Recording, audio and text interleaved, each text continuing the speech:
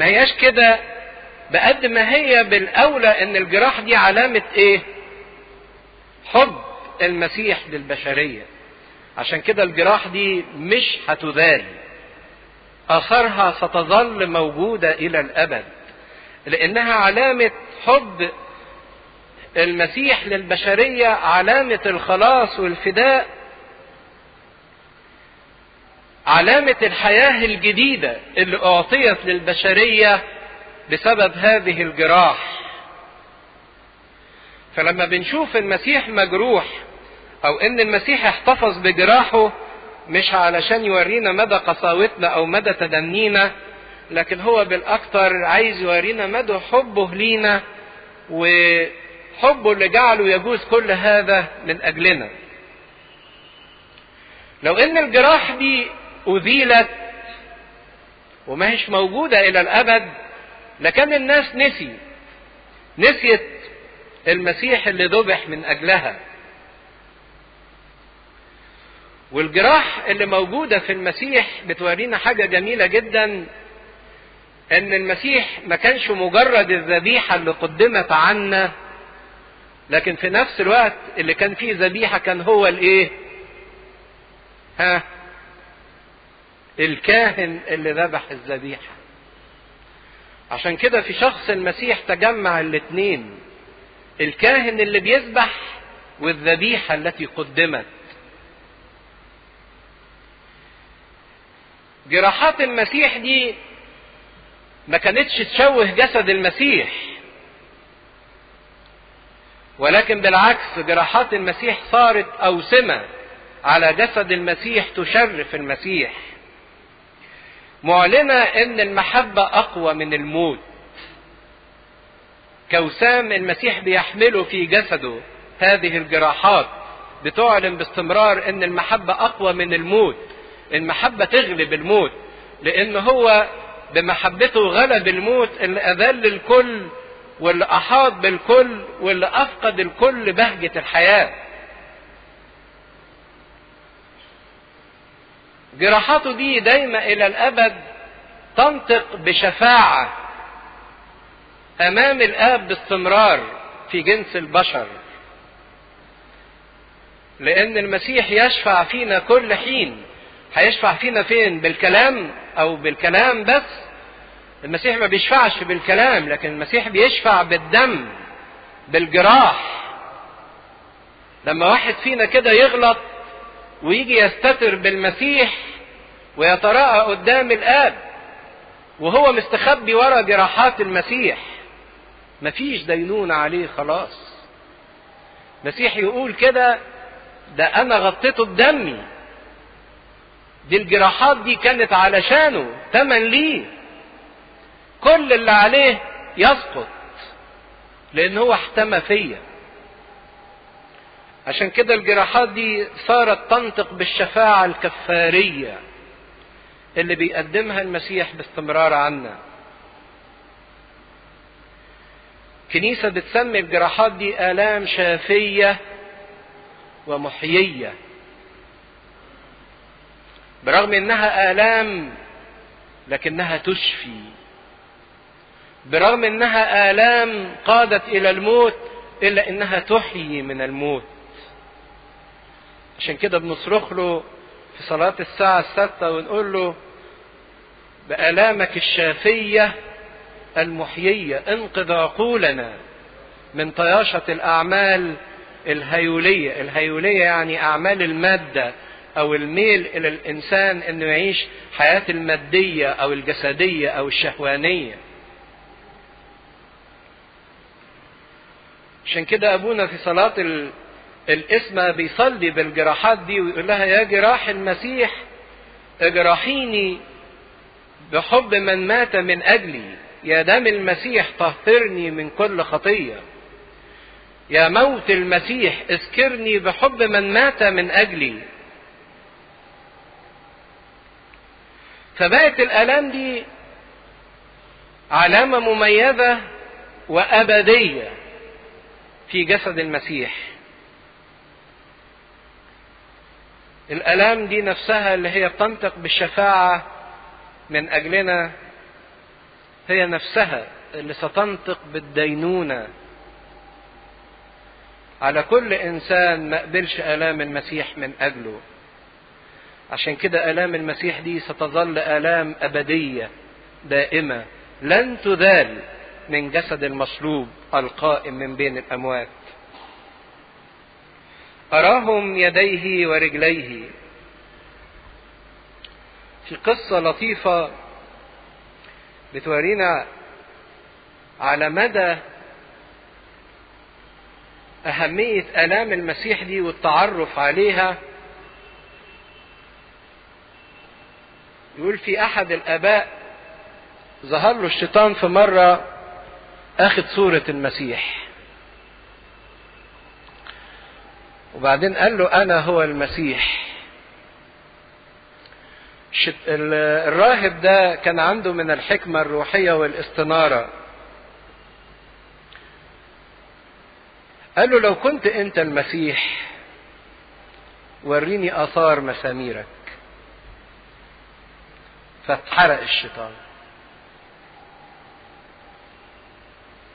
اتحرق الشيطان، لأن مش ممكن الشيطان يبقى له هذه الآثار، لأن الآثار المسامير دي ما تقدمهاش إلا المحبة، والشيطان لا يمكن يكون فيه محبة. المسامير وآثارها دي مش ممكن تبقى إلا في الاتضاع وفي الطاعة. وضع نفسه وأطاع حتى الموت، موت الصليب. والشيطان لا يمكن يكون فيه اتضاع ولا يمكن فيه طاعة.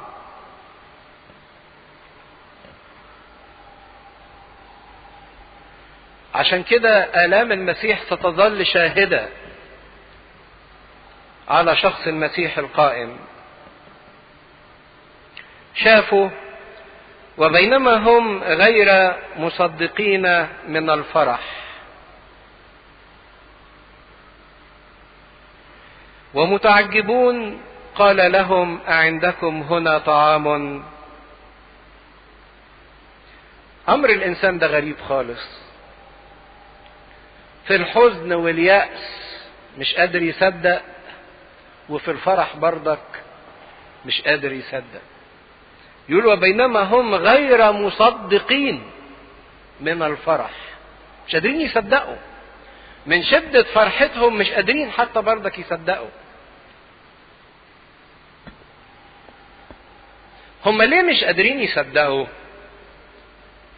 هم كل فكرهم خايفين يكون من شدة تعلقهم بالمسيح ومحبتهم للمسيح ورغبتهم في انهم يشوفوا المسيح، يكون اتهيأ لهم انهم شايفين المسيح. فعارفين ساعات الحالة النفسية مثلا بتأثر على انسان. لما الام اللي بتحب ابنها تفقد ابنها وابنها يموت، ساعات يجي لها حالات من الهستيريا كده، تتهيأ لها ان ابنها بيفتح الباب وبيخش عليها وبيقبلها. او طفل فقد اباه او امه، برضك يتهيأ له ساعات ان ابوه بيكلمه او ابوه بيحضنه. فهم لكونهم بيميلوا ان هم يشوفوا المسيح فعلا، خافوا لا يكون بيتهيأ لهم كده. والناس باستمرار بتميل بسرعة انها تصدق اللي هي عايزاه، اللي نفسها فيه، اللي يوافق ارادتهم. يعني الواحد لما يبقى عايز حاجة بيبقى بيتهيأ له ان كل الامور بتقول له الحاجة دي صح والحاجة دي اهي، لانه عايز. فهم كانوا خايفين من الحتة دي، كانوا خايفين لا يكونوا واهمين بان اللي شايفينه قدامهم ده عبارة عن وهم. وفي نفس الوقت متعجبين جدا، لان كانت نقلة جبارة ان هم يتنقلوا من عمق الحزن والخوف واليأس والإحباط، وفقدان معنى الوجود ومعنى الحياة، زي ما شفنا المرة اللي فاتت، لدرجة ان هم كانوا مقفلين البيبان من بره عشان يقولوا لكل الناس ان احنا مش موجودين، احنا خلاص انتهينا. اتنقلوا من كل ده فجأة للفرح وللرجاء وللقوة والإعادة معنى الوجود ولقمة الفرح. كل ده بيحصل في لحظات الإنسان مش قادر يستوعب والإنسان مش قادر يصدق. وعلشان المسيح يأكد لهم هذه الحقيقة بالأكثر، بص لهم كده وقال لهم، قال لهم: أعندكم هنا طعام؟ أعندكم ها هنا طعام؟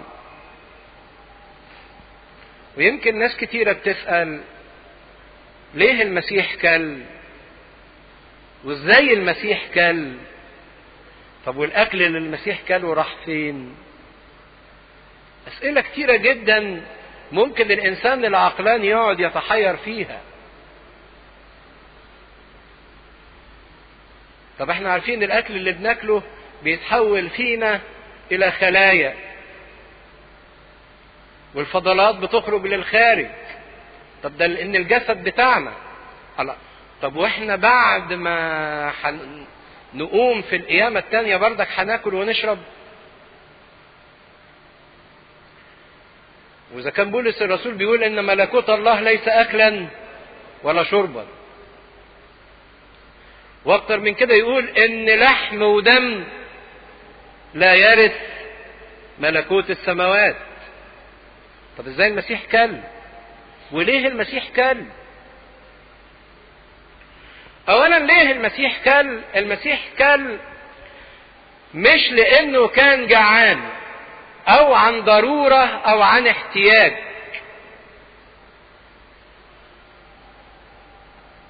احنا بناكل عن ضرورة، عن احتياج، عن شهوة. لكن المسيح لما كل ما كلش لانه كان محتاج للاكل، ولا كانت ضرورة عليه انه ياكل، لكن هو اكل بسلطانه وقدرته على كل شيء، حتى يدرك التلاميذ حقيقة وجوده في وسطهم. عشان كده اكل، برغم ان هم شافوه لمسوه واراهم يديه ورجليه، لكن مش قادرين يستوعبوا الحقيقة. طب الاكل لما يحطوا اكل قدامه ويلاقوه بياكل قدامهم والاكل بينقص وبيقل، يقدروا يصحوا شوية ويعرفوا ان ده مش خيال، مش حلم، مش وهم. وبعدين مش معقول 10 اشخاص في نفس الوقت يجي لهم نفس الوهم. يعني حتى اذا قلنا ان في اوهام بتيجي للانسان، فالوهم ده ممكن يجي للانسان لوحده او لما يكون في الاماكن اللي بيحبها، لكن 10 في نفس الوقت، وبعدين تحصل العملية دي كمان في اماكن مختلفة. هياخدهم في الجليل وهياخدهم بعد كده على الجبل في بيت عنيا، بعدين بياكل قدامهم والاكل بينقص. فكل ده المسيح عمله، اكل مش لاحتياجه انه ياكل، ولكن لكي ما يظهر لهم حقيقة وجوده وكيانه الموجود قدامهم فعلا حي.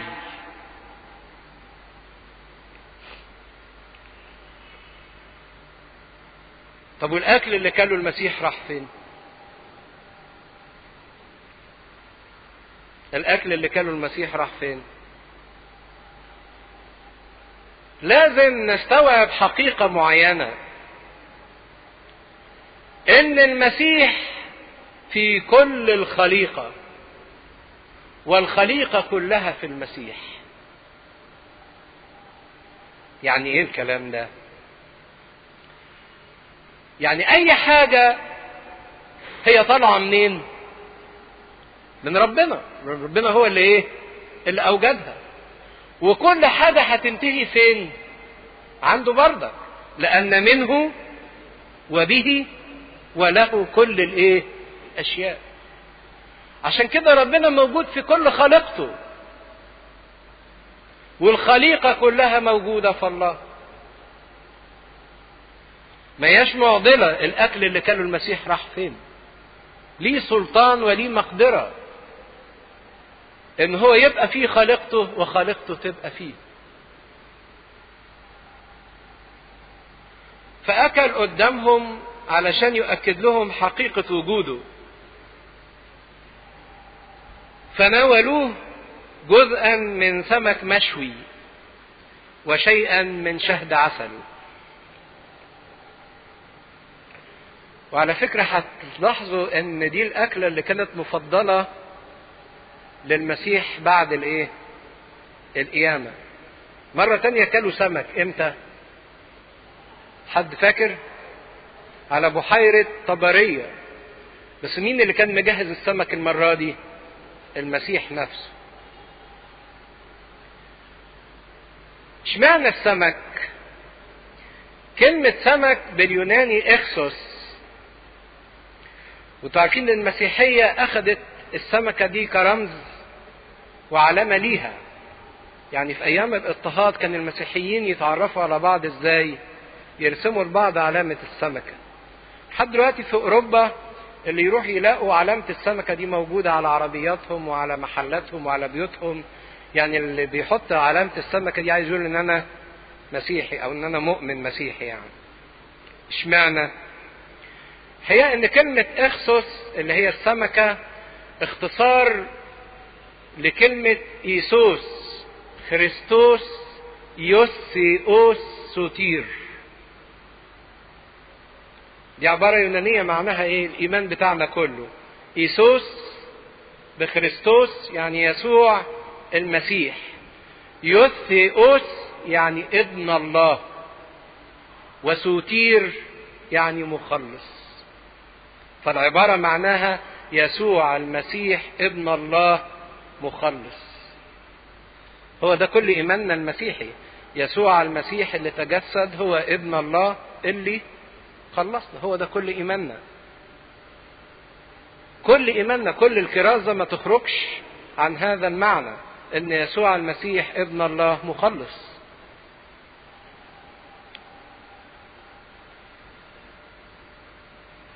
وشهد العسل كان معروف ان الفصح القديم لما بياكلوا الخروف كانوا بياكلوه على ايه؟ اعشاب مرة، رمز لعلامة او مرارة العبودية اللي كانوا عايشينها في ارض مصر. لكن المسيح فصحنا الجديد اللي ذبح لاجلنا قالت عنه عروس النشيد حلقه حلاوة وكله مشتهيات. حلقه حلاوة وكله مشتهيات. ان خلاص فصحنا ما بقيناش ناكله على اعشاب مرة، لان مرارة العبودية اذيلت بالتمام. لكن بقى فصحنا المسيح نتمتع بيه اللي هو حلقه حلاوة وكله مشتهيات. عشان كده في طقس الآباء، احنا طبعا في ايام الخمسين نقعد ناكل في لحمة في لحمة لحمة لحمة، لكن الآباء يعلمونا كده ان هم بيتذكروا أكلة المسيح اللي هي السمك وشهد العسل. ده طقس بفرحة المسيح.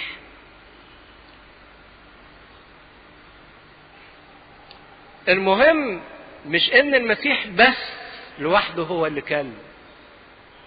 تقول لي طب ده احنا بس ما شايفين غير المسيح هو اللي ايه؟ اللي كل. فناولوه جزءا من سمك مشوي وشيئا من شهد عسل فأخذ وأكل قدامهم. التلاميذ قعدوا اتفرجوا عليه وهو بياكل. لا، المعنى أكبر من كده بكتير. مش بس المسيح كل، لكن التلاميذ كمان كلوا معاه. تقول لي منين عرفت انت الكلام ده؟ اقول لكم تعالوا معايا نطلع سفر اعمال الرسل اللي كتبوا مين بردك؟ لوقا، اصحاح 10 عدد 41. اعمال الرسل اصحاح 10 عدد 41.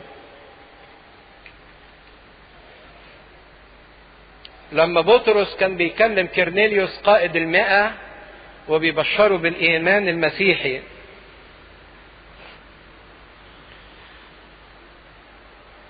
حتى نقرأ من عدد 40 ويقول: هذا أقامه الله في اليوم الثالث وأعطى أن يصير ظاهرا ليس لجميع الشعب بل لشهود سبق الله فانتخبهم، لنا نحن الذين أكلنا وشربنا معه بعد قيامته من الأموات.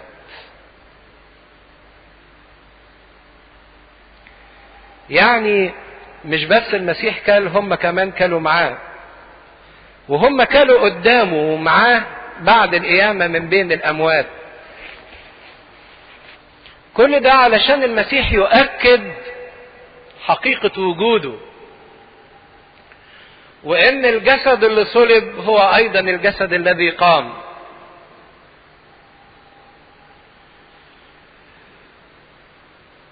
أخذ وكل قدامهم وهم أكلوا قدامه ومعاه. دي الكنيسة الأولى.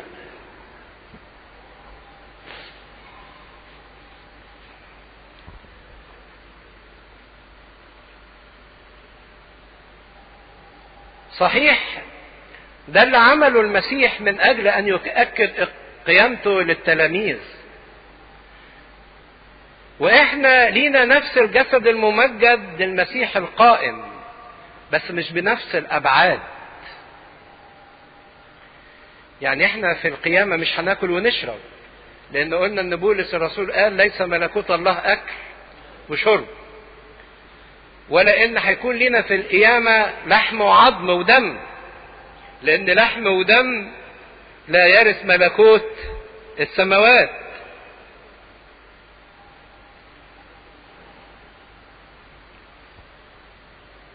جسد المسيح كان فيه آثار المسامير وآثار الجراح. المسامير ده هي الجسد اللي احنا هنقوم بيه. يعني لو انا كنت مثلا اعرج، لما حاجة اقوم مش هفضل بردك لكن العلامات دي كانت في جسد المسيح لأسباب معينة، للتعرف على ان المسيح القائم هو المسيح الذي صلب ومات. ودي حسب قدرة المسيح وإمكانيته واستطاعته إنه يكثف الجسد، فناس تشوفه أو يسحب تكثيف هذا الجسد فما يشوفوهوش. دي قدرة المسيح على أن يتراءى وعلى أن لا يتراءى. الآية سبق فانتخبهم إن هم اللي يشوفوا لكن القيامة لا تعلن لخط. فالمسيح قام بنفس الجسد اللي مات بيه وأثبت للتلاميذ بطرق كتيرة جدا إن هو وإنه مش مجرد خيال ولا مجرد رؤية بيشوفوها أو حلم بيحلموه. هي دي قدرته باستمرار بحسب إرادته إنه يظهر نفسه في الوقت المعين لأشخاص معينين وبطريقة معينة. ليه قدرة على الظهور وليه قدرة إنه يسحب هذا الظهور ويختفي.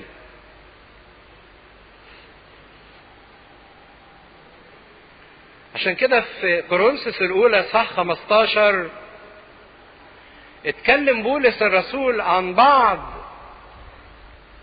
الملامح اللي هتبقى لنا في جسد القيامة أو في جسم القيامة. لو طلعنا كورنثوس الأولى صح 15 ناخد بعض الملامح السريعة كده عن جسم القيامة اللي احنا هنكون فيه.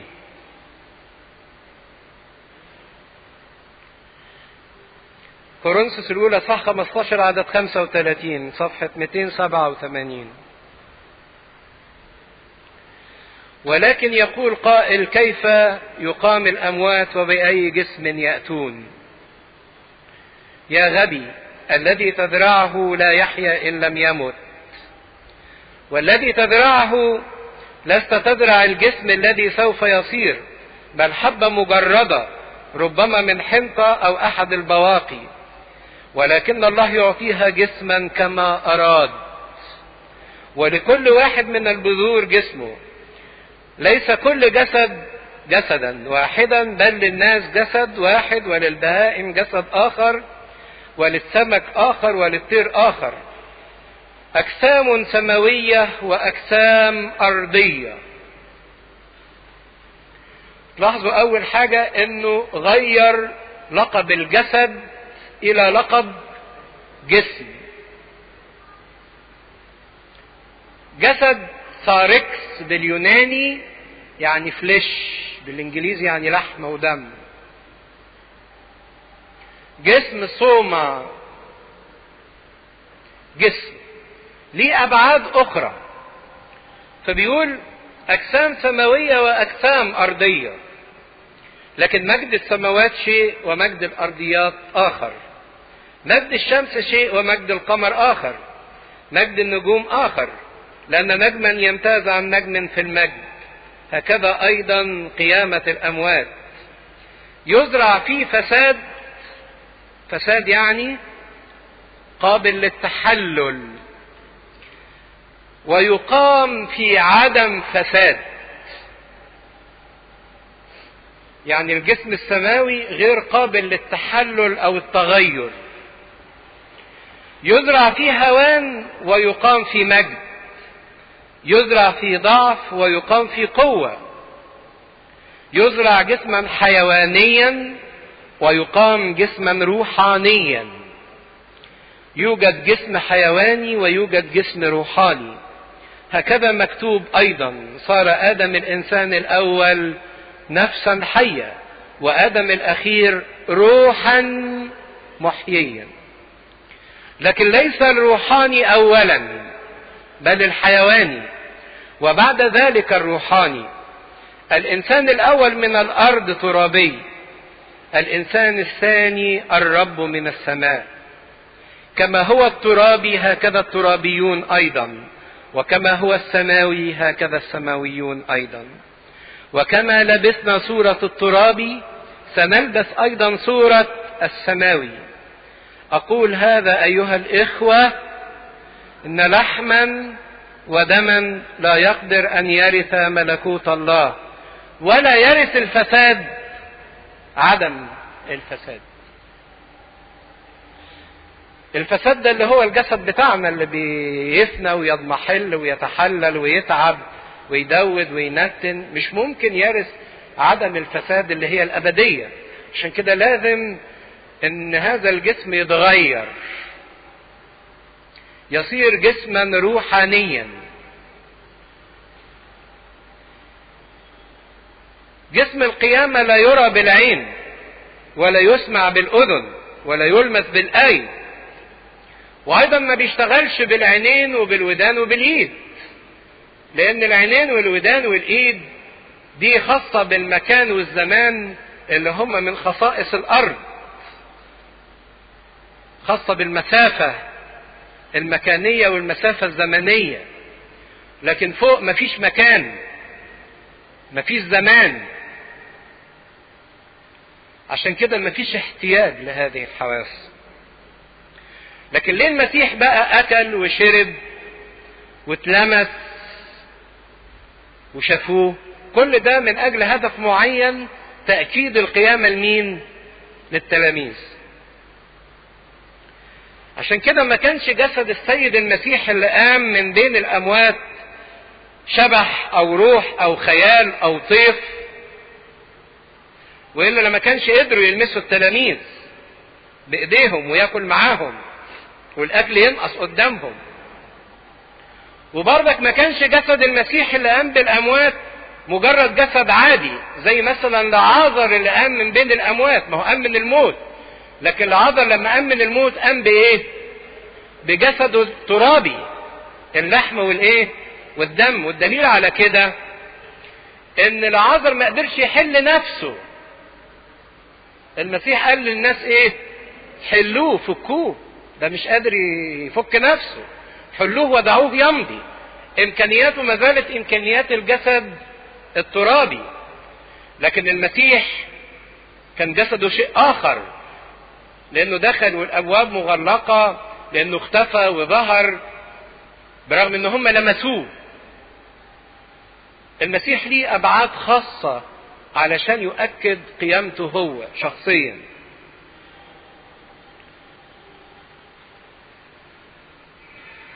فكان المسيح قادر على الظهور والاختفاء بحسب قدرته السرمديه وحسب ارادته في كل شيء. هو وحده اللي يخضع طبيعه جسده الالهي للحس واللمس والرؤيه في حدود احساس الانسان وادراكه البشري، علشان يؤكد خبر قيامته ويبرهن ان الجسد اللي اتصلب بيه ومات هو الجسد اللي قام. موضوع قيامة المسيح ده المحور الاساسي والمحك الرئيسي في المسيحية، لدرجة ان بولس الرسول بردك في كورنثوس الاولى الاصحاح 15 يقول كده: ان لم يكن المسيح قام فباطل هو ايمانكم وباطل هي كرادتنا. يعني المسيحية كلها قايمة على القيامة، ولو ما كانش فيه قيامة يبقى كل اللي احنا بنعمله ده كلام فاضي. قيامة المسيح دي الحقيقة المحورية لينا. صحيح في ديانات كتيرة في العالم، وكل ديانة لها نظم وتقاليد واخلاقيات ومبادئ ومفاهيم وطقوس، لكن مفيش دين سواء من اللي ظهر في العالم كله سواء حقيقي او كاذب وصل الى محور حقيقة القيامة.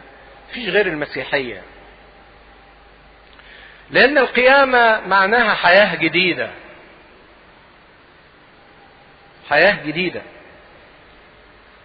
انهدام الموت على طول يساوي ان بقى فيه معنى للحياة، ومعنى للحياة خالد.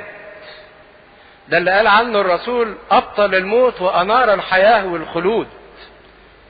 من غير ما الانسان تنفتح عينيه على حياة القيامة هتظل حياته بلا معنى ووجوده بلا معنى. هيرجع يلف ويدور: نأكل ونشرب لأننا غدا نموت.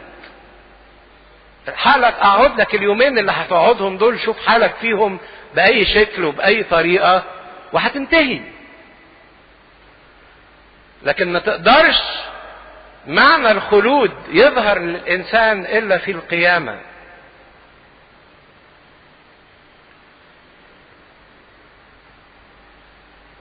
عشان كده كان حقيقة القيامة دي المسيح بيأكدها بمنتهى الوضوح وبشدة للتلاميذ، علشان تبقى راسخة جواهم وداخلة في حياتهم.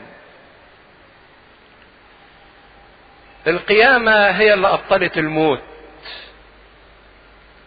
والموت دخل للإنسان نتيجة حاجتين. صحيح الموت دخل نتيجة الخطية، لكن الخطية عملت ايه؟ اول حاجة عملتها في الانسان انه خلته يخالف ربنا ويستقل عن ربنا. ده معنى الموت. ما هي دي الخطية. الخطية هي المخالفة والاستقلالية عن الله.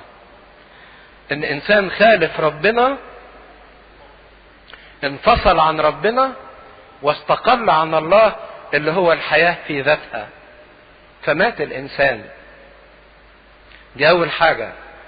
الموت جه نتيجة المخالفة والاستقلال عن الله. تاني حاجة، الموت جه نتيجة معرفة الشر.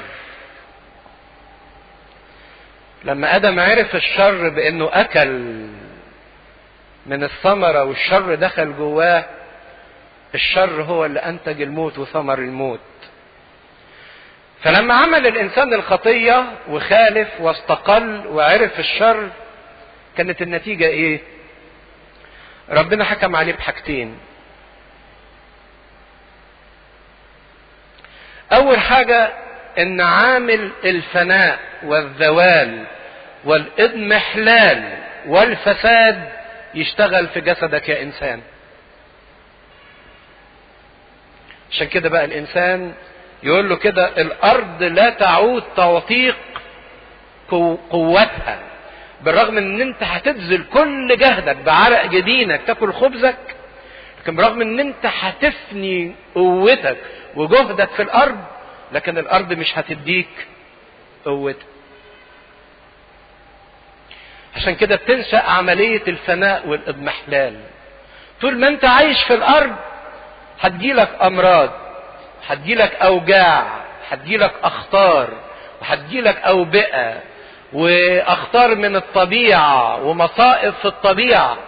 كل ده عوامل الفناء ستدب فيك، وعوامل الفساد ستعمل في جسدك. دي اول نتيجة للخطية، ان بقى الانسان كل يوم يعيشه، كل يوم بيمر عليه، كل ما عمره بيقصر على الارض. يعني الناس بتحاول تضحك على نفسها، بتحسبها العكس، بتقول كل يوم بيمر انا عمري بايه؟ بيزيد. لكن في واقع الامر كل يوم بيمر هو عمري بينقص مش بيزيد. لان بقى في فساد وعامل للفناء شغال جوايا. تاني عقوبة ان مش بس انك بعرق جبينك هتاخد خبزك ولا تعود الارض تعطيك قوتها وعوامل الفساد والفناء تشتغل فيك، لكن انت من التراب والى التراب تعود. الى التراب تعود يعني ايه؟ الارض دي هترجع تشدك تاني. عشان كده في حاجة اسمها الجاذبية الايه؟ الارضية، عمالة تشد الانسان لتحت. مش بس ان كل ما يجي الانسان يطلع لفوق يلاقي نفسه بينزل لتحت، ده حتى على مستوى الروح كل ما يحاول الانسان يطلع كده ناحية الروحيات ويتسامى يلاقي جسمه عمال يعمل فيه ايه؟ شده للخطية لتحت لتحت لتحت. بقى في حاجتين بيشتغلوا في الموت، عامل الفناء والفساد وعامل الجاذبية. الارض بتشد الانسان لتحت.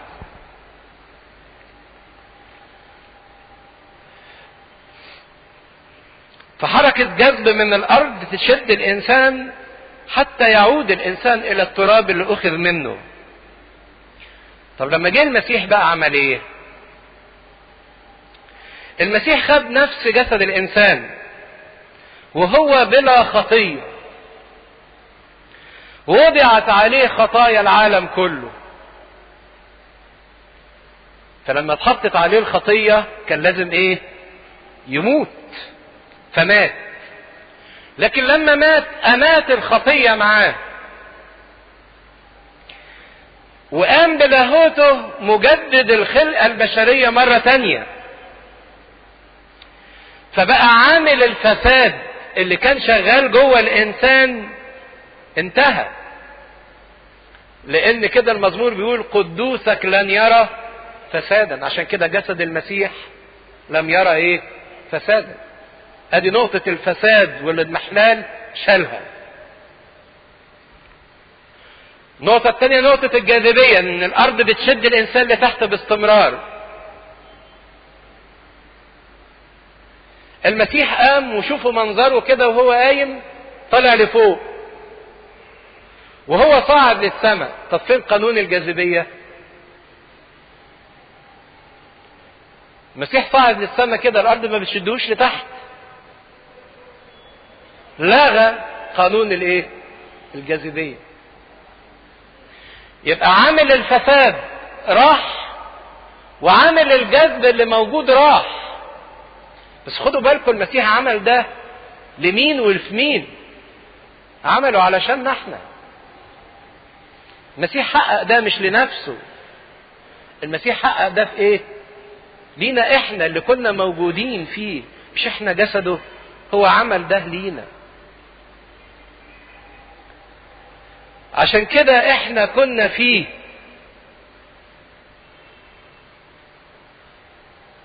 وإذا كان عيد القيامة ده بنسميه عيد الفصح. كلمة فصح معناها إيه؟ عبور. المسيح في عيد قيامته هو عيد عبورنا. المسيح عبر بينا واحنا عبرنا فيه من الفساد ومن الجاذبية اللي بتشدنا لتحت، وبقت دي هي قوة قيامة المسيح اللي ترفعنا فوق في السماء. هو ده الفصح الحقيقي، ان المسيح عبر وعبر بينا وعبرنا احنا فيه. هو ده معنى القيامة. عشان كده المسيح طالع لفوق، مش حاجة تشده لتحت. لن يرى فسادا، بل الجسد الترابي بتاعنا ده خلاص هنرميه، لكن هنلبس الجسم السماوي. بولس الرسول يقول نشتاق ان نخلع هذا الجسد الترابي، نخلع الخيمة الارضية دهيت عشان نلبس السماوي. بقى كل واحد فينا ثابت في المسيح، عابر في المسيح. الفساد مش هيشتغل فيه، ولا الشدة ناحية الارض هتبقى فيه، لكن هياخد كل يوم نصرة ان هو يطلع لفوق ومفيش حاجة تشده لتحت. وده السر اللي هيسلمه المسيح للكنيسة. عشان كده بعد ما أكد حقيقة قيامته ابتدى يتكلم مع التلاميذ في البراجراف الأخير ويسلمهم بقى، زي ما شفنا في إنجيل يوحنا أنه نفخ في وجه تلاميذه وقال لهم اقبلوا الروح القدس، واداهم سلطان الحل والربط، وبعدين يرسلهم علشان يعمدوا ويكردوا في الخليقة كلها. هو ده معنى القيامة اللي احنا بنعيشه دلوقتي، وده اللي نكمله المرة الجاية ان شاء الله. لوقا 24 من عدد 44. وقال لهم هذا هو الكلام الذي كلمتكم به وأنا بعد معكم، إنه لابد أن يتم جميع ما هو مكتوب عني في ناموس موسى والأنبياء والمزامير. حينئذ فتح ذهنهم ليفهموا الكتب، وقال لهم هكذا هو مكتوب وهكذا كان ينبغي أن المسيح يتألم ويقوم من الأموات في اليوم الثالث، وأن يكرز باسمه بالتوبة ومغفرة الخطايا لجميع الأمم مبتدأ من أورشليم. وأنتم شهود لذلك، وها أنا أرسل إليكم موعد أبي، فأقيموا في مدينة أورشليم إلى أن تلبسوا قوة من الأعالي. وأخرجهم خارجا إلى بيت عنيا ورفع يديه وباركهم، وفيما هو يباركهم انفرد عنهم وأصعد إلى السماء، فسجدوا له ورجعوا إلى أورشليم بفرح عظيم، وكانوا كل حين في الهيكل يسبحون ويباركون الله. أمين. ولربنا المجد دائما أبديا. أمين.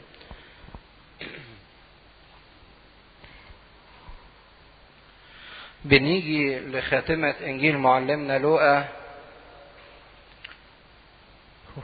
بيتكلم عن اللحظات الأخيرة في وجود المسيح على الأرض بالجسد منظورا من أعين البشر. وتلاحظوا أن معلمنا لوقا اعتبر من أول ظهور السيد المسيح للتلاميذ في العلية والأبواب مغلقة لحد ما صعد للسماء، اعتبر كل ده إيه؟ ظهور واحد. يعني لو تشوفوا الأحداث والكلام هتلاقوا أن الكلام كله بيتكلم كأنه موقف واحد. من أول ما المسيح ظهر للتلاميذ والأبواب مغلقة وقال لهم ما تخافوش، ما تظنوش ان انا روح، جسوني اني انا هو. الروح ملوش عظم ولحم. ومن ساعة ما اكل قدامهم لحد ما اصعد الى السماء كل ده بيتكلم عنه معلمنا لوقا كظهور واحد، بالرغم ان هذا الظهور استغرق 40 يوم بكمالهم وبتمامهم. وده اللي عرفناه من سفر اعمال الرسل بردك اللي كتبه معلمنا لوقا في الاصحاح الاول، انه قال ان هو كان يظهر لهم مدة 40 يوم ومظهر نفسه ليهم حيا ببراهين كثيرة. لكن معلمنا لوقا جه في خاتمة انجيله واتكلم عن رؤية التلاميذ للمسيح القائم من بين الاموات لحد صعوده بالجسد، وربطه كأنه كحدث واحد. عشان كده تبصوا تلاقوا في عدد 43 يقول فأخذ وأكل قدامهم. ده كان في أول ظهور عشية يوم القيامة، يوم الحد الأولاني، لحد ما قال وأخرجهم خارجا إلى بيت عنيا. ده اللي هو عيد الصعود اللي احنا بنعيد بيه النهاردة. كل ده الكلام بيتكلموا معلمنا لوقا كأنه خبر واحد بيعلنه لينا. والحقيقة ان الفترة اللي قعدها للمسيح يتراءى للتلاميذ بعد القيامة، فترة 40 المقدسة، ليها دلالة روحية معينة. اشمعنى قعد 40 يوم؟ ما عادش 50 ليه؟ ما عادش 60 ليه؟ ما عادش 100 يوم ليه؟ اشمعنى 40 بالذات؟ تعرفين اكتمال دورة الزمن ان رقم 40 ليه وقع معين في الكتاب المقدس. يعني موسى لما صام 40 يوم، مياه الطوفان اللي نزلت على العالم قعدت 40 يوم، سيد المسيح صام 40 يوم، ايليا صام 40 يوم، شعب اسرائيل تاه في البرية 40 سنة. إذا رقم 40 ده كان ليه دلالة معينة، لأن رقم 40 ده هو فترة الجنين اللي بيقعدها في رحم الأم، اللي هي 40 أسبوع. ما بتتحسبش زي ما احنا بنحسبها 9 شهور، لا دي بتتحسب بالأسبوع. لأن لو قلت 9 شهور الناس لما تيجي تحسبها الشهر 4 أسابيع يطلعوا كم اسبوع؟ 36. لكن الحمل مش كده، الحمل 40 اسبوع. المرأة بتلد في نهاية الشهر التاسع، يعني الجنين بيقعد في بطن امه 40 اسبوع، وبعد كده يقدر ان هو يخرج، يبقى قادر ان هو يعيش. وكأن 40 يوم اللي فضل المسيح يتراءى فيها، 40 دي فترة الحبل بالكنيسة، علشان المسيح لما يصعد تبقى الكنيسة قادرة انها تعيش، قادرة على الحياة، يبقى الجنين بتاعها اكتمل. عشان كده معلمنا لوقا في أعمال الرسل الإصحاح الأول يقول ان خلال 40 يوم كان المسيح بيكلمهم عن ايه؟ عن الامور المختصة بملكوت السماوات. يعني المسيح كان بيعدهم، بيكونهم كجنين لحد ما يجي الوقت اللي يقدر هذا الجنين انه يخرج الى الحياة ويبقى قادر انه هو يعيش. ففضل المسيح معهم مدة 40 يوم، وال40 يوم دي كلها أجملها معلمنا لوقا في خلال حدث واحد، أو بيتكلم عن ملخص الأحاديث والظهورات اللي عملها المسيح للتلاميذ خلال الفترة دهيت. ومن هنا نقدر نلمح شيء مهم جدا، ان القيامة ما كانتش مجرد رؤية تأكدت بعدة ظهورات. موضوع القيامة ما كانش مجرد فرجة على المسيح، ان التلاميذ شافوا المسيح بالعينين والمسيح قعد يوريهم نفسه بطرق مختلفة وفي اماكن مختلفة وبإثباتات مختلفة. مش هي دي القيامة. القيامة مش مجرد ظهور للمسيح وتأكد للتلاميذ، لكن القيامة كانت حاجة أكبر من كده بكتير. القيامة كانت فعل خلقي، المسيح من خلاله خلق خلقة جديدة في الكنيسة أو في تلاميذه اللي هم يمثلوا الكنيسة في هذا الوقت. القيامة ما هياش مجرد تأكيد ظهورات، لكن القيامة فعل خلق حياة جديدة. وده اللي هنشوفه من خلال اللي عمله المسيح واللي سلمه المسيح للتلاميذ. عشان كده معلمنا يوحنا في الظهور بتاع العلية يقول لنا خبر مهم، ان المسيح لما ظهر للتلاميذ مش قال لهم بس جسوني وقال لهم سلام لكم، لكن بالاكثر من كده عمل معين للتلاميذ. عمل فيهم ايه؟ نفخ فيهم وقال لهم اقبلوا الروح الايه؟ القدس. هنا النفخة بتاعة المسيح كانت بتذكرنا بالنفخة الاولى اللي الله نفخ في التراب فصار آدم نفسا حية. وزي ما الله نفخ وجبل الإنسان الأول، أيضا المسيح نفخ في الكنيسة وفي التلاميذ عشان يديهم هذه الخلقة الجديدة، خلقة جديدة لإنسان تخلص من إرهاب الخطية ومن سلطان الخطية وسطوة الخطية ومن تخريب وفساد الموت اللي بيعمل فيه وبيحطمه كل يوم. لأن الإنسان بسبب الخطية كان بيعيش موته كل يوم.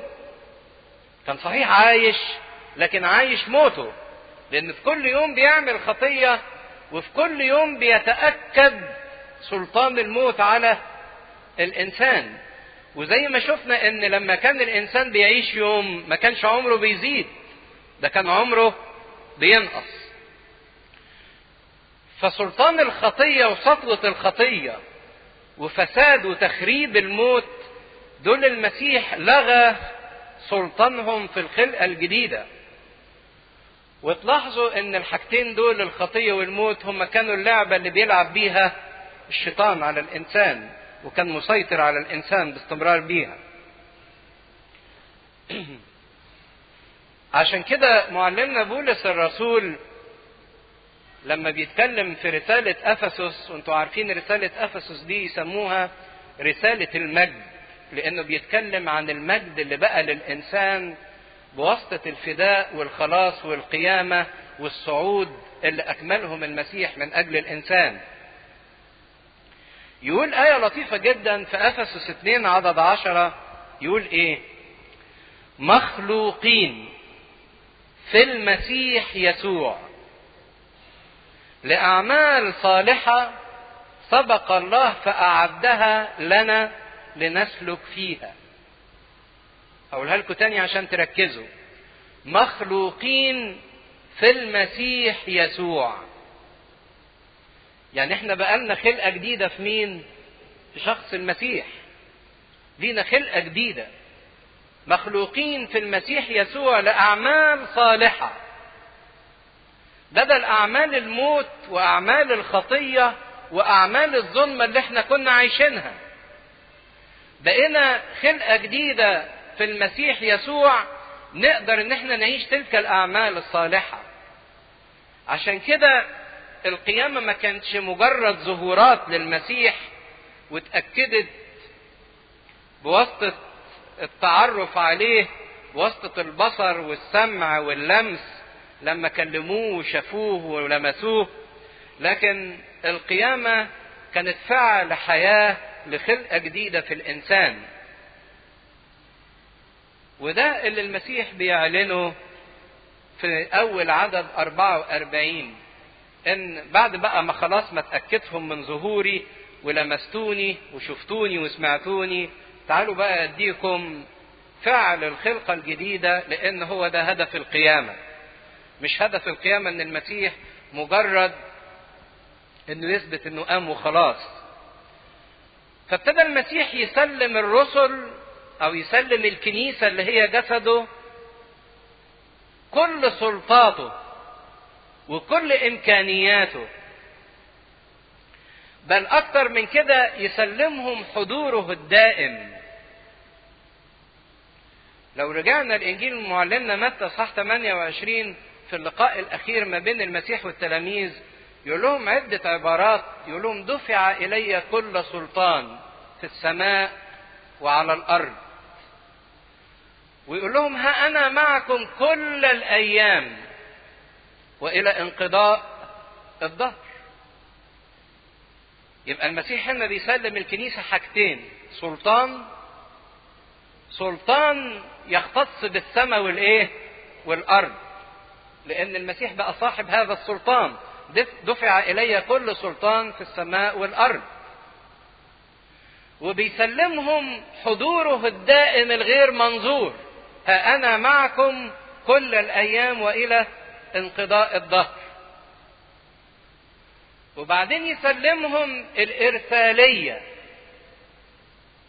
ان السلطان ده والحضور ده هو تروحوا وتخبروا بيهم كل الامم، اذهبوا وعمدوا كل الامم، عمدوهم باسم الاب والابن والروح القدس، واوصوهم ان يحفظوا كل ما اوصيتكم به. بقى في ارسالية كمان. كل دي اسرار المسيح بيسلمها للكنيسة اللي هي جسده، السلطان بتاعه.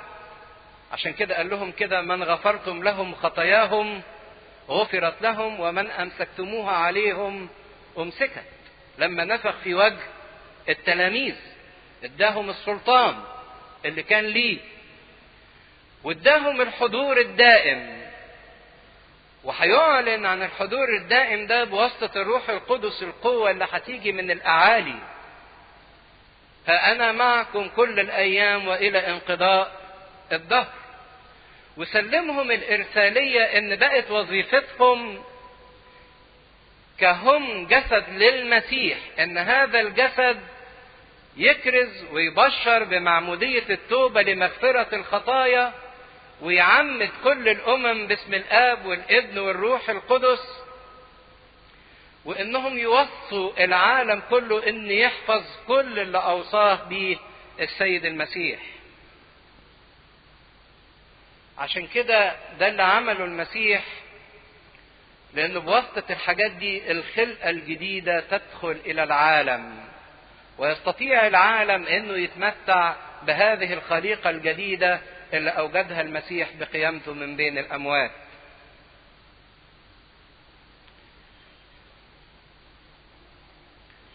وإن كانت العبارة ده هي اللي المسيح أدى فيها الكنيسة السلطان، وخصوصا لوكلاء أسرار الله في سر الكهنوت: من غفرتم لهم خطاياهم غفرت لهم، ومن أمسكتموها عليهم أمسكت.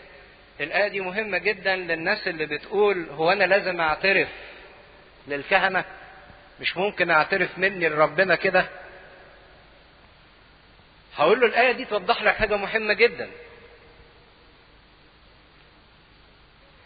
إزاي التلاميذ هيغفروا أو هيمسكوا أو هيربطوا ما يغفروش إن لم يسمعوا؟ ما عشان يقولوا للإنسان ده مغفورة ليك خطاياك لازم يسمع إن هو بيقول له إن أنا غلطت، أو علشان يقول له إن أنت مش مغفورة ليك خطاياك لازم يسمع منه إن أنا ما غلطتش. فعشان يدي الغفران أو يمنع الغفران لازم من السمع. فصار حتما على الخاطي انه يسمعهم صوته باعترافه، علشان يقدروا يميزوا ما بين مين اللي هيغفروا له ومين اللي مش هيغفروا له. فهنا صار الاعتراف علنا امام وكلاء سرائر الله شرط اساسي وضروري للغفران. لما يجوا يقولوا بقى: طب ما انا اعترف مني لربنا على طول، طب وكان المسيح بيقول للتلاميذ ليه من غفرتم لهم خطاياهم غفرت ومن امسكتموها عليهم امسكت؟ ما كانش فيه داعي بقى، وكانت العملية تثابت بين الانسان وبين الله ايه؟ مباشرة. المسيح كان في خلال تجسده بيمارس 3 وظائف وهو بالجسد على الارض. كان كاهن، وكان نبي معلم، وكان ملك. مش دول ال3 حاجات اللي المسيح برضك اتحاكم بيهم واثبتهم على الصليب وفي حياته كلها على الارض؟ فالمسيح سلم ال3 وظائف للكنيسة. سلم الكهنوت للكنيسة بغفران الخطايا، لأن الكاهن في العهد القديم كانت كل شغلته تقديم ذبائح لغفران خطايا. والمسيح كنبي ومعلم، لأن النبي مش بس هو اللي بيتنبأ، وظيفة النبي بالدرجة الأولى هو التعليم. ياخد من ربنا ويقول للناس، وياخد من الناس ويقدم قدام ربنا. النبي يعمل كده، ياخد من ربنا ويقول للناس، والكاهن ياخد من الناس ويقدم لربنا. فصارت الكنيسة هي صاحبة التعليم، والتعليم انها تدعو باسم المسيح للتوبة لمغفرة الخطايا. هو ده محور تعليم الكنيسة. والمسيح كملك فعلا أسس هذا الملكوت، وأعطى الكنيسة إنها تعيش هذا الملكوت. عشان كده الرسل يقولوا علينا إحنا اللي آمنا بالمسيح إنه جعلنا ملوكا وإيه؟ وكهنة.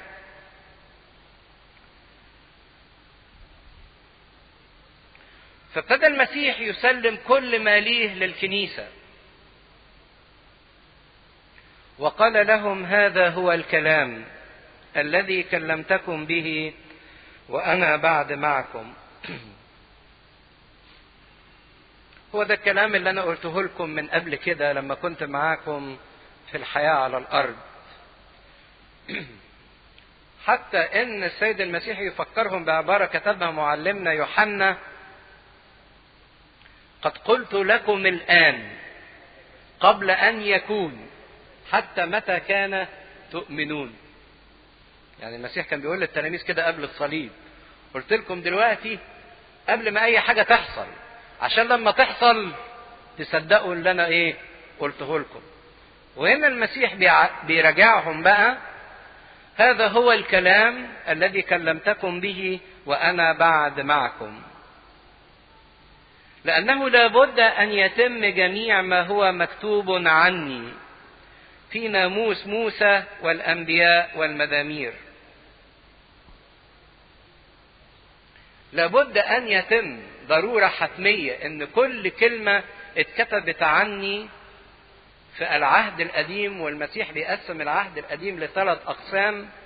القسم الأولاني ناموس موسى اللي هو التوراة أو ال5 أسفار الأولانية: تكوين وخروج ولويين وعدد وتثنية. القسم الثاني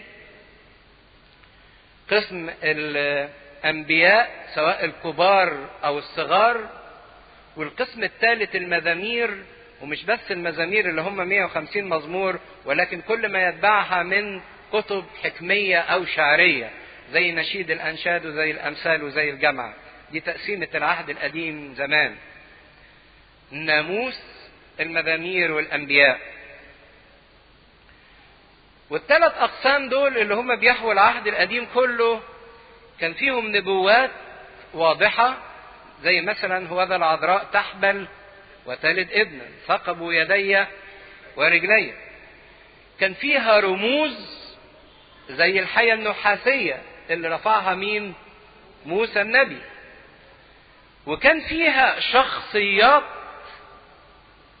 ترمز للمسيح زي إسحاق، زي داود، وزي يوسف، زي شمشون.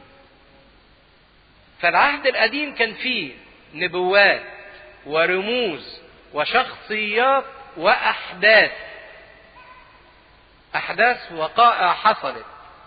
الأربع حاجات دول كانوا يرمزوا إلى المسيح ويشيروا إلى المسيح، وإن كل اللي في العهد القديم من من نبوات ورموز وشخصيات وأحداث كانت كلها محورها هو شخصية سيد المسيح.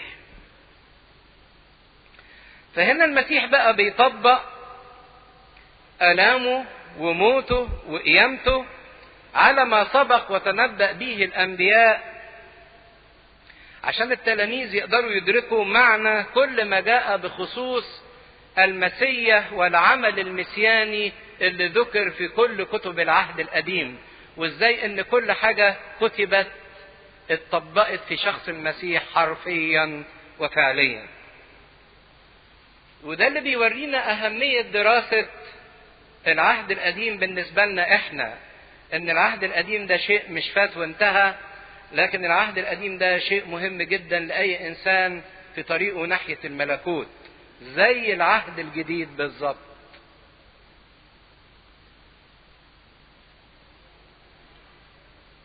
حينئذ فتح ذهنهم ليفهموا الكتب. الذهن المقفل مش للتلاميذ فقط، ولكن كان للبشرية كلها، لأن كل الناس حتى اللي جم أنبياء العهد القديم كان ذهنهم مقفول برضك، حتى وإن نطقوا بنبوات لكن ما كانوش يفهموا أو يتخيلوا أو يرى ما يحدث بمنتهى الوضوح. البشرية كلها كان ذهنها مقفول. لكن كثمرة من ثمار القيامة الكثيرة، أول ثمرة التلاميذ تمتعوا بيها كانت ثمرة السلام، سلام لكم. وبعدين ثمرة الإيمان، وبعدين ثمرة الفرح، وبعدين ثمرة فتح الذهن. إن الإنسان ذهنه المقفول المقفل دهوت ينفتح. تعرفين المسيح لما دخل والأبواب مغلقة، ده ما كانتش حال الأوضة اللي قاعدين فيها التلاميذ أو العلية اللي مجتمعين فيها التلاميذ، لكن التقفيلة دي كانت فين؟ في عقولهم وفي قلوبهم.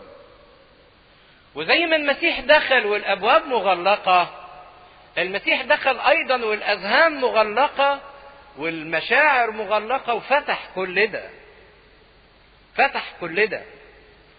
فهنا فتح الذهن كانت ثمرة جميلة جدا، ان الانسان يستطيع ان يعي ويصدق ويفهم ويقبل.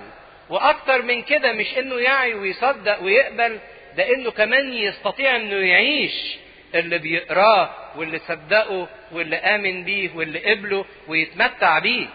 هو ده معنى فتح الذهن.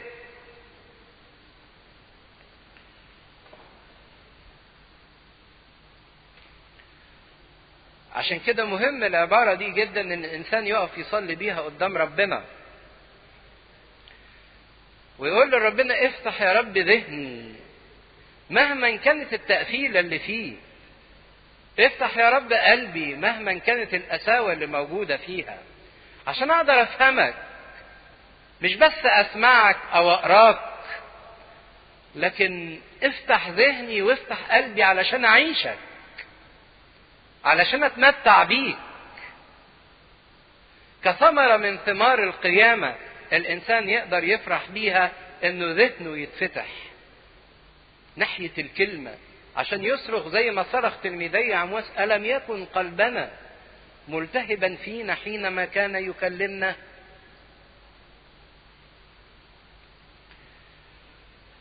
على فكرة فتح الذهن ده ما تجيش بشطارة انسان ولا بشطارة معلم، لكن فتح الذهن ده عمل الله في الانسان، عمل النعمة في الانسان.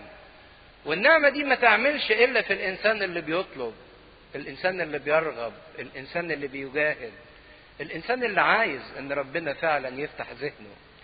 عشان كده اللي يصلي ويطلب نعمة فتح الذهن علشان يقدر يفهم ويعيش اللي بيقراه واللي بيسمعه، تبقى عطية جميلة جدا ليه، لأن تنقل له كل فاعلية عمل المسيح في حياته.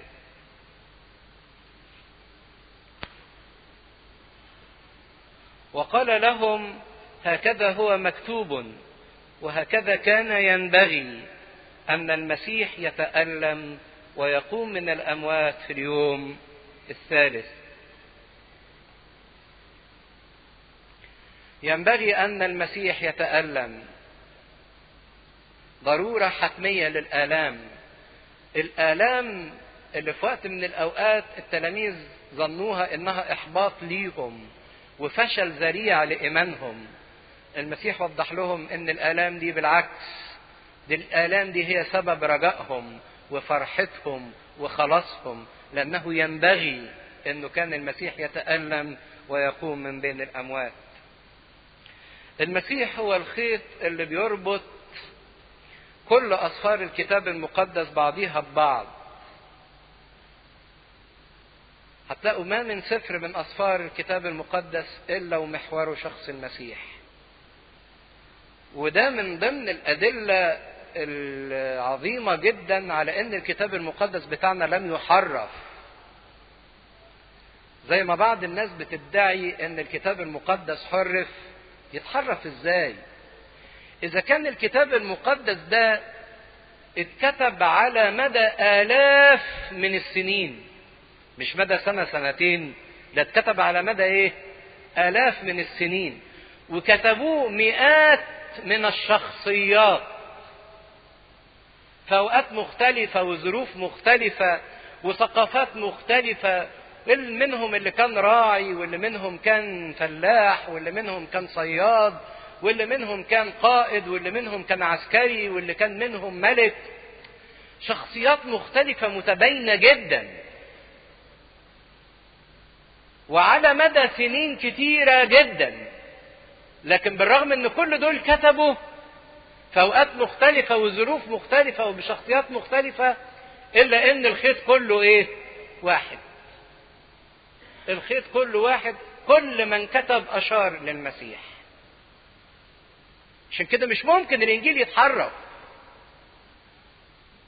وان قلنا افتراضا ان في سفر من الاسفار اتحرف، هيبان على طول. ليه؟ لان المسيح مش هيبقى واضح فيه. لكن كل الاسفار محورها المسيح، والعمل المسياني واضح بمنتهى الوضوح جوه كل سفر، بل اتجرأ واقول جوه كل اصحاح المسيح واضح فيه.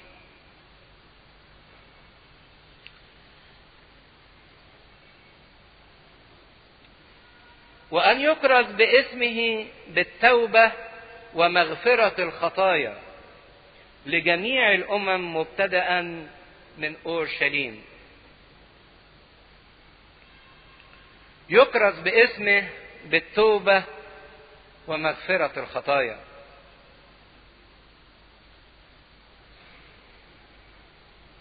دي فعالية القيامة، ان يبقى فيه كرازة دايما. كرازة يعني بشارة، بشارة في اسم المسيح، في اسم يسوع. وكلمة يسوع يعني مخلص. واسم المسيح يحمل عمل المسيح. خدوا بالكم من العبارة دي، اسم المسيح يحمل عمل المسيح. عشان كده الآباء يعلمونا صلاة أو أهمية صلاة أو الصلاة باسم المسيح أو ترديد اسم المسيح. يا رب يسوع المسيح ارحمني، يا رب يسوع المسيح خلصني، يا رب يسوع المسيح أعني، يا رب يسوع المسيح اسندني، يا رب يسوع المسيح فرحني. اسم المسيح يحمل داخله عمل المسيح.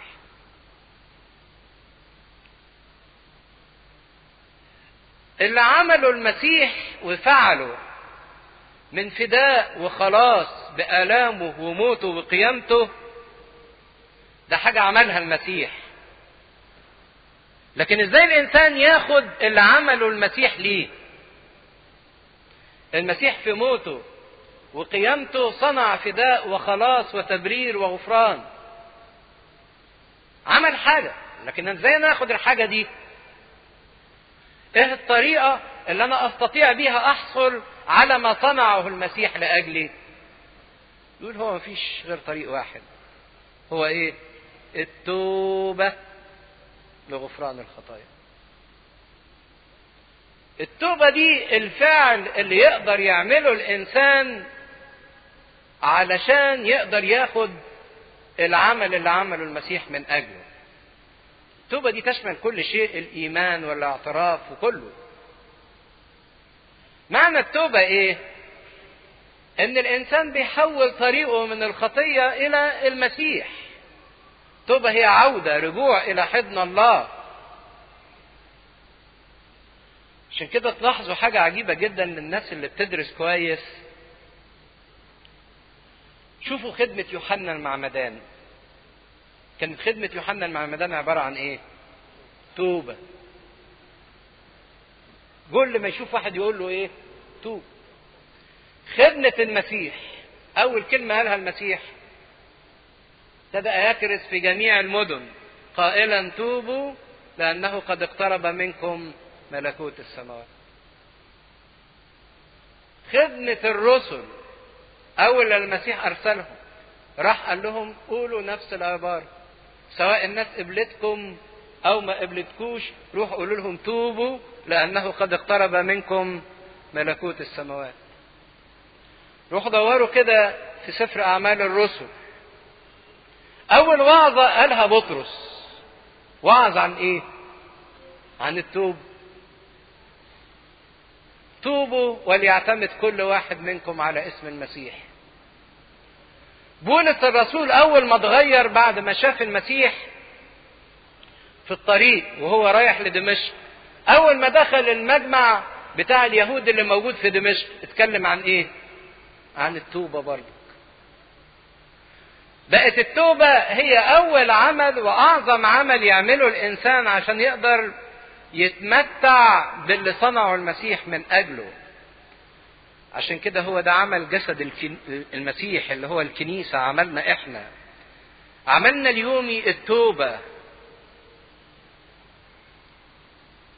أن يكرز باسمه بالتوبة، إن إحنا نتوب ونتوب الناس. يوحنا المعمدان اللي المسيح قال عليه إنه أعظم مواليد النساء، عمل إيه يوحنا المعمدان ده؟ فتح عينين واحد أعمى، قوم واحد من الموت، اترهبن، عمل إيه يعني؟ كان عبارة عن صوت صارخ في البرية توبوا. هو تايب وبيتوب اللي إيه؟ اللي حواليه. عشان كده قال عليه إنه هو أعظم مواليد النساء، لأن أعظم عمل يعمل في هذا الوجود في نظر الله هو إن الإنسان يتوب ويتوب الآخرين.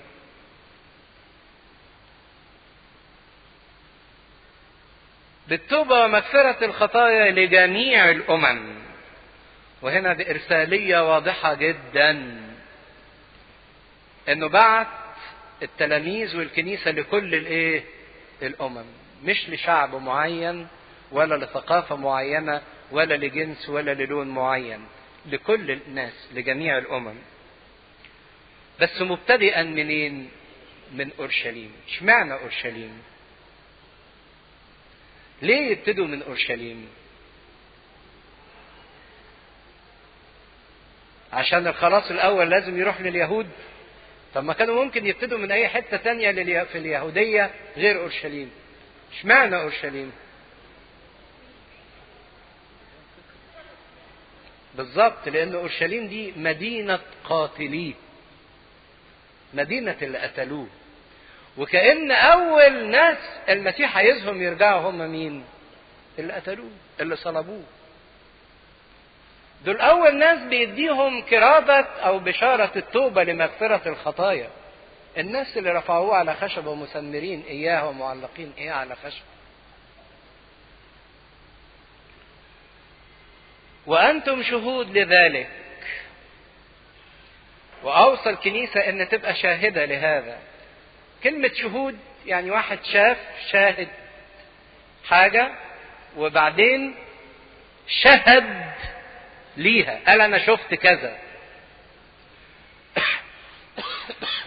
فالتلاميذ شافوا، شاهدوا وشهدوا للي هم شاهدوه، وكانت شهادتهم حتى الدم. فضلوا يشهدوا للي هم شافوه حتى الايه؟ الدم، حتى الاستشهاد. فبقت شهادتهم شهادة دم. وها أنا أرسل إليكم موعد أبي.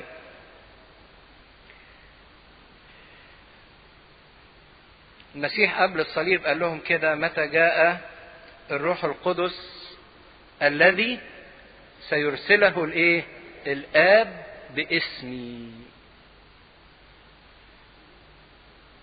عشان كده احنا في قانون الإيمان بتاعنا نختلف عن الكاثوليك.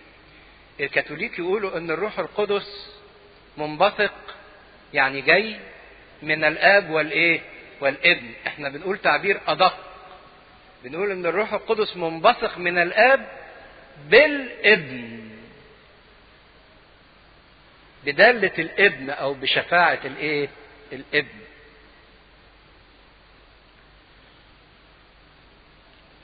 فهم قال لهم: ارسل لكم الموعد، والموعد ده بتاع ابي اللي وعدكم بيه، اللي هو الروح المعزي اللي يمكث معكم الى الابد. وان سبب ارسال هذا الروح هو اللي انا عملته علشانكم.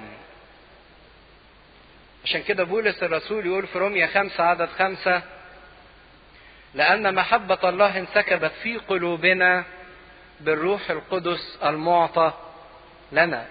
لما بقى فينا صورة المسيح، لأن المسيح انطبع فينا بقيامته، فيجي يبص علينا الآب كده فيلاقي فينا صورة ابنه، يقول علينا على طول العبارة ايه؟ هذا هو ابني ايه؟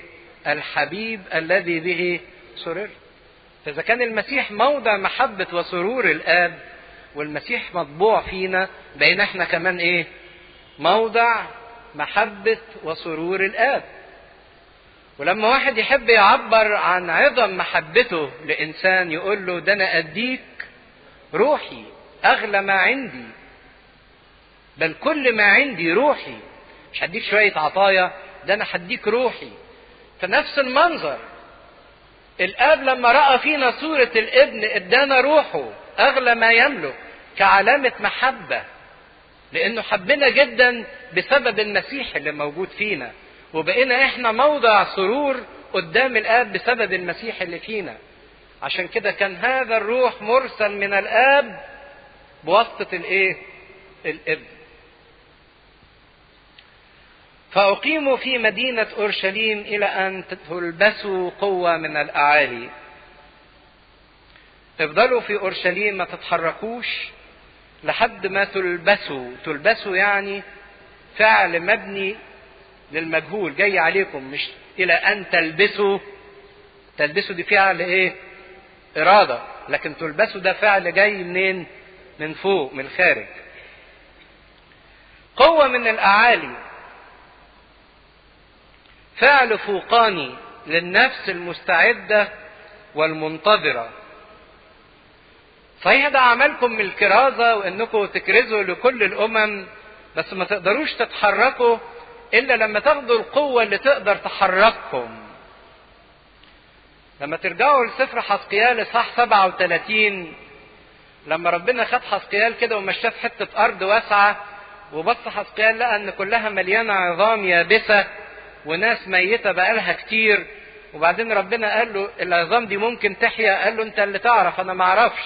فقال له تنبأ على العظام دي. فتنبأ حزقيال فلقى، يعني طلب الروح القدس، فلقى حزقيال كل عظم بيقرب من بعض، وابتدى يعمل هيكل عظمي ويتكسي باللحم وبالايه؟ بالجلد وبالعصب، لكن ما فيهوش قوة للحركة. بقت خلقة جديدة لكن مش قادرة تتحرك. فقال له تنبأ مرة ثانية للروح وقل للروح يا روح هب من الرياح الأربع. فتنبأ مرة ثانية فحل عليهم الروح، فالخلقة الجديدة دي